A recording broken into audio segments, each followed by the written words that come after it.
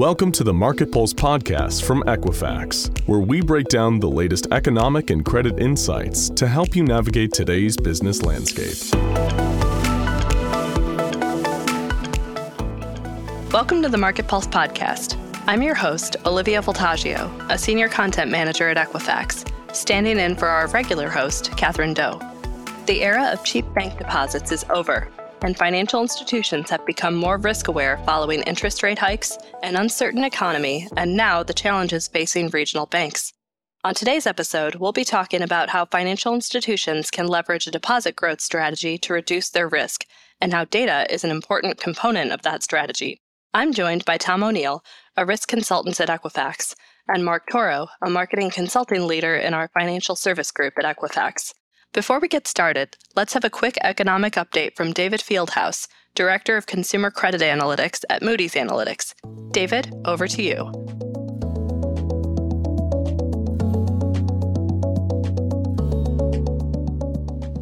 So consumer sentiment unexpectedly fell in March. This was after 3 straight gains. So we've looked at preliminary data coming through from the University of Michigan, and a couple factors have contributed to this drop in sentiment. There's gas prices have been rising. There's been a downward trend in equity prices since early February. There's a bit of a rebound there in March, but still it's overall a downward trend. And the labor market has been mixed. Job growth is still strong, but nominal wage growth does appear to be slowing. We're also watching consumer inflation expectations, which have trended lower, but they do remain higher than they were prior to COVID-19. But the good news is when we look at the New York Fed's index of 3-year inflation expectations, it's the closest to returning to the pre-pandemic level that it's been. University of Michigan is directionally similar. So some good news on terms of those expectations. But, the big news recently is related to the bank failures. And, we think the economy will struggle with slow growth this year, and it will remain vulnerable to events like this banking crisis.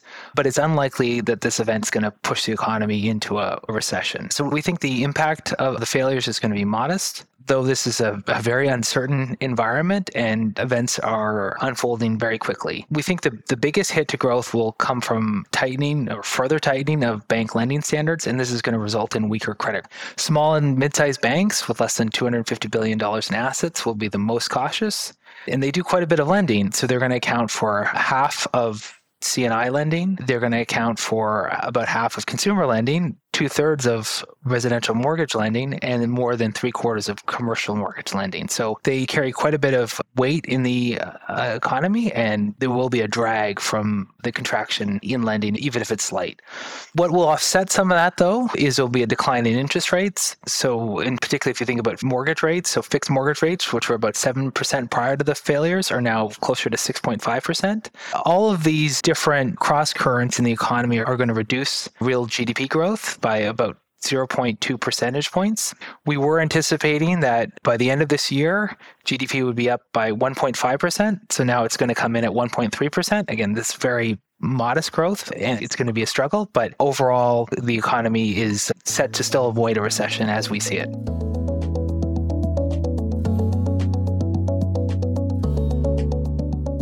Thank you, David. Welcome, Tom and Mark. Thank you for joining us today. Thank you, Olivia. Glad to be here. Yeah, thank you, Olivia. Tom, let's start with you. For those of us who aren't familiar with the deposit growth strategy, what is it? Well, it's pretty much what it sounds like. It is the desire for banks and other institutions to grow the amount of deposits they have on hand.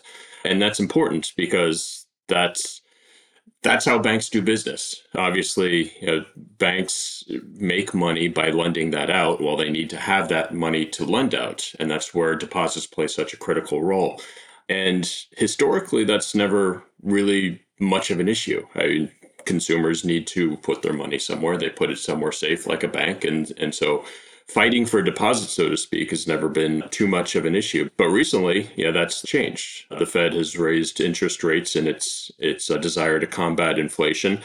And in many cases, that's given consumers attractive options to deposits. And so rather than make very little off of your traditional savings account or whatnot, you can invest those in treasury bills. And a lot of consumers, but also a lot of small businesses and other commercial enterprises are doing just that. And that makes things tough from the deposit side. And that's why we're hearing so much interest in how do we grow these deposits. And it's also why we're seeing so many banks having to do things like raise the saving rates to levels that were unheard of just a year or so ago.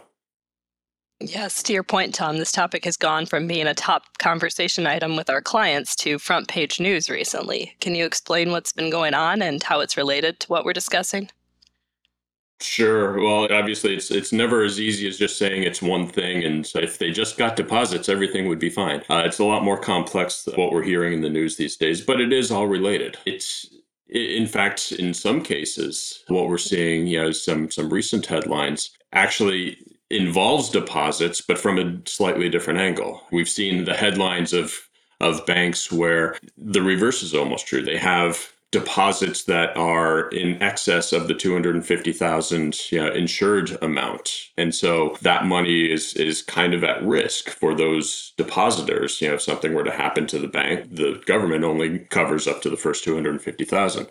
But even that, you figure, okay, well, that's only if something happens to the bank, it's fine. But then when you start combining that with the impacts of inflation and the fact that makes a lot of those loans that banks made previously, a lot less valuable, now you're starting to see weaknesses, pop up. And what happened recently, with a very prominent case was, people started getting word of this and realizing, hey, wait a minute, some of my funds are at risk.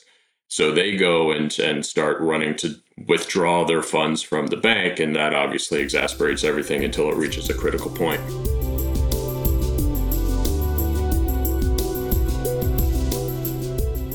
So what does an effective deposit growth strategy look like? And is it the same for all financial institutions, whether you're a large bank or a small credit union? Sure. A great question. I think an effective deposit growth strategy really is a mix of art and science. First and foremost, it's imperative to leverage precision data to understand the share of household wallet that a financial institution has. So the institution needs a surgical-like knowledge of the deposit opportunity for their existing customers, and also that same understanding for prospective customers that are in their markets. Messaging and offers, they really have to have this air of personalization so that the bank or the credit union can pierce through the flood of offers and messages when the environment is so competitive. When you consider the nuances across banks and credit unions for their deposit growth strategies, I really think a lot of the actions, the fundamental actions, are the same, but the approach may be slightly different. So as an example, a credit union may choose to target households in their markets that are likely to hold, let's say, 25,000 or more in deposits, with more of a member-centric strategy, whereas that same deposit targeting threshold for a regional or a national bank may be a bit higher, as those banks will lean more towards mass affluent populations, so those with 100,000 or more in investable assets or deposits, as well as affluent populations upwards of $1 million. I think it also depends on the audience and whether that credit union has a simultaneous objective to simply increase the member base. So as an example, a credit union may choose to target a segment or a slice of their portfolio over their customer base and focus on, let's say, the indirect auto portfolio, where member affinity is not quite as strong. The brand doesn't resonate as much with those customers, but there's still an opportunity for them to grow deposits because there is a foot to the door, so to speak. So then, Mark, what is the role of data in a deposit growth strategy? But as mentioned previously, I think utilizing differentiated data and insights it's really non-negotiable for any deposit growth strategy in the current environment or really any environment for that matter. So here at Equifax, we facilitate the IXI Consortium, which is a network of banks, credit unions, brokerage, insurance, directly marketed mutual fund companies that share anonymous consumer asset and position level data at a very granular level, which is then modeled to provide an industry-leading measure of household wealth. Banks and credit unions have to first understand the share of household wallet, as mentioned, so they can identify the deposit growth opportunity, what we call deposits held away within their existing customer base. And then next, they need to understand who within their market has the financial capacity to take advantage of special offers, such as teaser rates or cash incentives. We also think it's imperative that an institution understands the various types of assets that a household has, so messaging can be appropriated to the household. A capability that we stand by is the ability to understand household assets in total. So what are the various types of assets that a household has? Deposits, stocks, bonds, mutual funds, annuities, all with a continuous dollar amount, meaning a pinpointed estimate of household deposits or assets, as opposed to a range of deposits or assets, which many of our competitors use. I think it's also important to understand the various characteristics of existing customers and prospects, such as demographic or life stage attributes, geographic, are they urban dwellers or rural dwellers, psychographic characteristics, such as household formation, and then also needs, motivations, preferences, attitudes, lifestyles, really behavioral data to help reinforce deposit growth offers. So data-driven marketing is a process of placing the right message in front of the right customer at the right time through the right channel. And all of this calls for accurate and trustworthy insights that strengthen each consumer touch point so that the institution can drive deposit growth opportunities through the funnel. Yeah. And I would just add to that, as what Mark laid out, starting from the understanding the off us, that, where are the opportunities, in our market that we can target to bring in additional deposit growth. Everything from understanding that through all of the demographic, psychographic, and other data available to us that he went through to sort of create those strategies to bring in. That can even be brought the next step when you're looking beyond, okay, once we have this consumer as a deposit customer, what then? How can we look at them from a risk standpoint? How can we look at them from a broadening financial perspective that not only goes beyond that new deposit account or that increased deposit amount, but lends itself off to the next stage of lending credit products.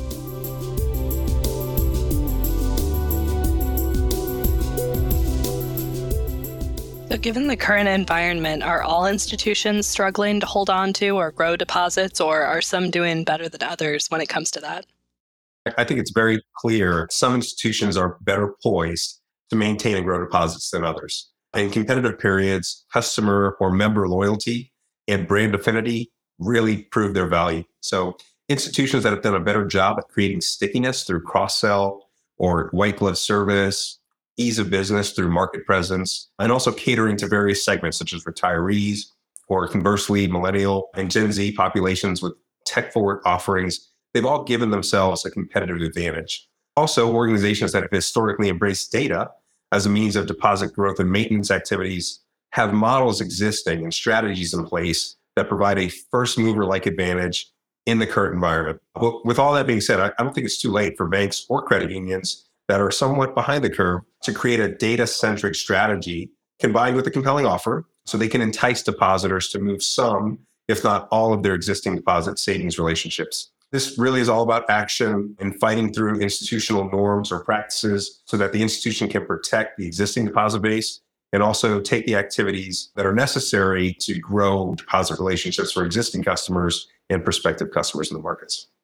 What Mark laid out at the onset there, with many consumers moving into different savings options, treasury bills, and things that I mentioned at the onset, we have seen that that's not a blanket statement. That's the white glove service, that membership focus for the credit unions, or the customer first focus that a lot of banks and on a local, regional, and even national level have taken, has an impact. And so, we're not saying, oh, well, every consumer is just going to go to the highest, savings rate that they find. All of those other factors have a big point in that. But also to Mark's point, that's not carte blanche to do just whatever you feel like. They will move, and they do move. And so using that data-centric strategy to not only gain new deposits, but also to protect, what you have already is key at this point. So is this a short-term issue? How likely are we to be talking about this at the end of the year? Yeah, I think this is priority one for all deposit granting institutions. What you're seeing is institutions of all sizes really buckling down and planning for a 3-year journey where the environment will be highly competitive. And they need to truly use data and have actionable insights so they can protect and grow deposit relationships. It also depends on Federal Reserve actions, monetary policies, things that you need a crystal ball to predict. But I think all in all, institutions are really buckling down for the long haul. Yeah, and I would quote a recent survey by Intra FI asking banks and other FIs if this is something that they foresee for the long haul. And indeed, yes. About 84% of all banks expect an increase in deposit competition for this year into 2024. Well, this has been a very insightful conversation, and thank you both for joining me today. If you enjoyed today's episode, tell your friends about us and subscribe. If you'd like to send us any questions or suggested topics for future episodes, email us at marketpulsepodcast@equifax.com. And don't forget to register for our Market Pulse webinar series at equifax.com/marketpulse. We provide relevant economic and credit insights to help your business ensure you're well-positioned to focus on forward and discover hidden risks and opportunities for profitable growth, even during uncertain times. Thanks for listening, and please join us next time. The information and opinions provided in this podcast are intended as general guidance only and are subject to change without notice. The views presented during the podcast are those of the presenter as of the date this podcast was recorded and do not necessarily reflect official positions of Equifax. Investor analysts should direct inquiries using the Contact Us box on the Investor Relations section at Equifax.com.